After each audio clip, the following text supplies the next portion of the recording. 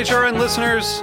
As we celebrate our 15th year, we are deepening our commitment to giving voice to the next generation of food systems storytellers, and we need your help.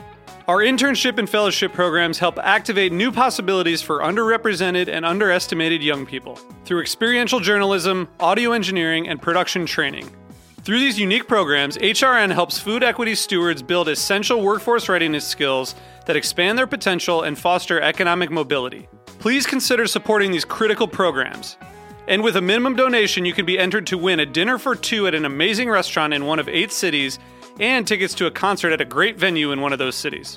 We have incredible partners across the country who have donated, as they also share our passion for helping to educate the next generation of food systems storytellers. Check out heritageradionetwork.org/15 to donate and enter to win today. That's heritageradionetwork.org/15 to donate and enter to win today. And make sure you donate before March 31st. Thank you. This episode is brought to you by Burlap and Barrel, a public benefit corporation working directly with smallholder spice farmers around the world to source unique, beautiful spices for professional chefs and home cooks.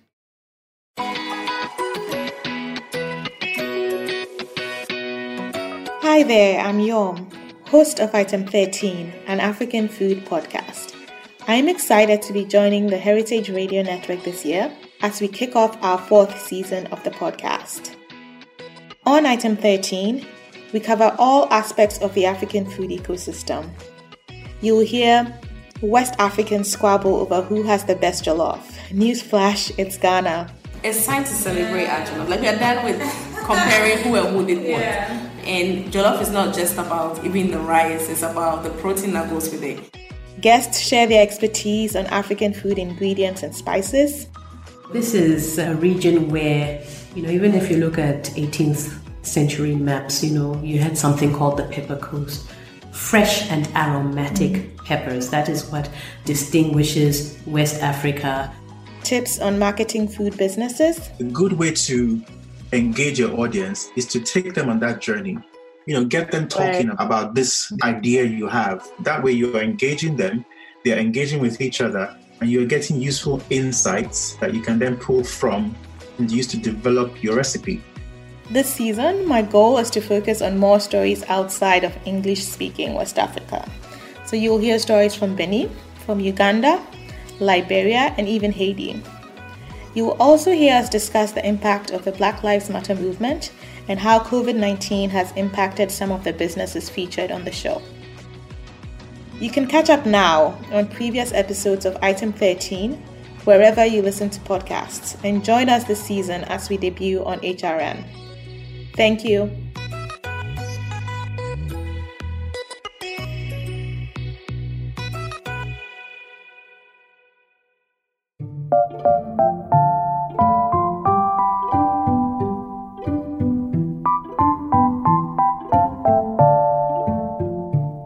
Welcome to The Big Food Question, a podcast exploring the most urgent questions from a food industry in crisis.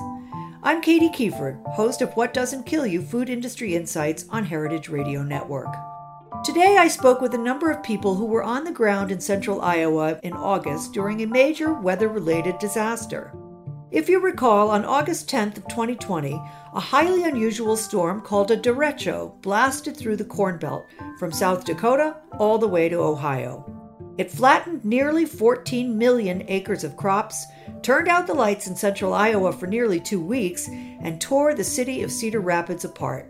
There were 4 casualties and numerous injuries to people from falling trees and flying debris. Today on The Big Food Question, we're asking, how will Iowa farmers survive the impacts of the August derecho? I first contacted Jeff Andreasen, a Michigan State meteorologist and professor of geography at Michigan State University, to understand exactly what this deadly type of storm actually is and who coined the term derecho. The term was coined by a German-American faculty member of the University of Iowa back in the late 19th century, and goes all the way back then. And it turned out it's from the same area that the Quad Cities area I come from originally. That's where he at least immigrated to in the U.S. But I don't know how a German American comes up with a Spanish name, but that's that's the story, and it's been around ever since. But what exactly is a derecho, and how is it different from, say, a tornado or a hurricane? It is essentially a cluster of thunderstorms that acts in a particular way, and they collectively lead to a relatively large area impacted by severe thunderstorms. And that's why that they're dangerous and that they're very, very important, because they impact larger areas because it's large numbers of thunderstorms, not just a single severe thunderstorm. They require fairly specific conditions both near the Earth's surface and then in the atmosphere aloft. And there's a couple of ingredients. You need to have a strong jet stream flow aloft with relatively cool temperatures.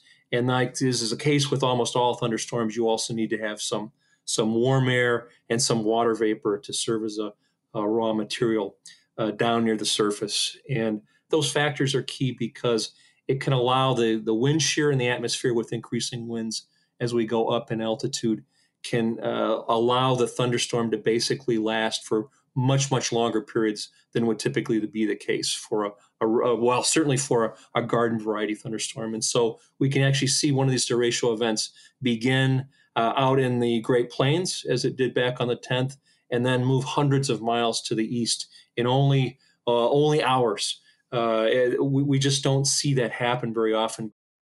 I spoke with James Lynch, a political reporter for the Cedar Rapids Gazette, to get a sense of how that storm felt to the citizens of Cedar Rapids. His description was vivid. What I saw before I took shelter was trees just bending like you couldn't imagine they could bend. And after the storm was over, most of them weren't bending, they were laying down. The wind was, it was hurricane force, a Category 1 or Category 2 hurricane, that sort of force. Debris was flying, shingles, branches, traffic signs, anything you can imagine was flying around here. And it lasted for, about 40 minutes, whereas like a tornado usually passes through quickly. This went on, and I think pretty much everybody lost electricity. We were out from Monday until Sunday evening. While I was unable to secure a comment from the Iowa Farmers Bureau about the impact of the storm on the state farming, I did reach out to a favorite Iowan who you will hear from right after this short break.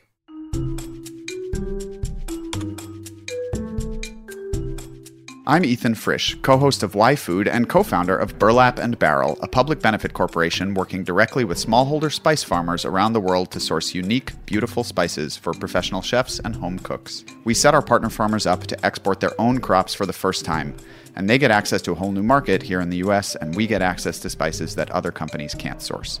We're honored to work with restaurants including 11 Madison Park, Blue Hill, and Chez Panisse, as well as thousands of home cooks across the country. Visit us at burlapandbarrel.com. We're about to hear from Paul Willis, the founder and director of the Niman Ranch Pork Company, to get a sense of how some of his farming colleagues experienced the storm. It was a real kind of surprise for everybody. In fact, my friend Neil Hamilton was here from Des Moines, and he got a call from his wife, and she said, a large oak tree had blown down in their yard, not falling on their house, but was leaning against another tree. And he was completely surprised because when he left just 2 hours before, there was no inkling that anything was going to be happening. It started in South Dakota, and it kind of built on itself, you might say, and it moved across central Iowa and reached as far as Ohio. And from what I've heard, there were straight line winds. That's the unusual thing. It is not like a tornado with the circular winds, but straight line winds up to 140 miles an hour. And it wasn't just homeowners who lost property and trees.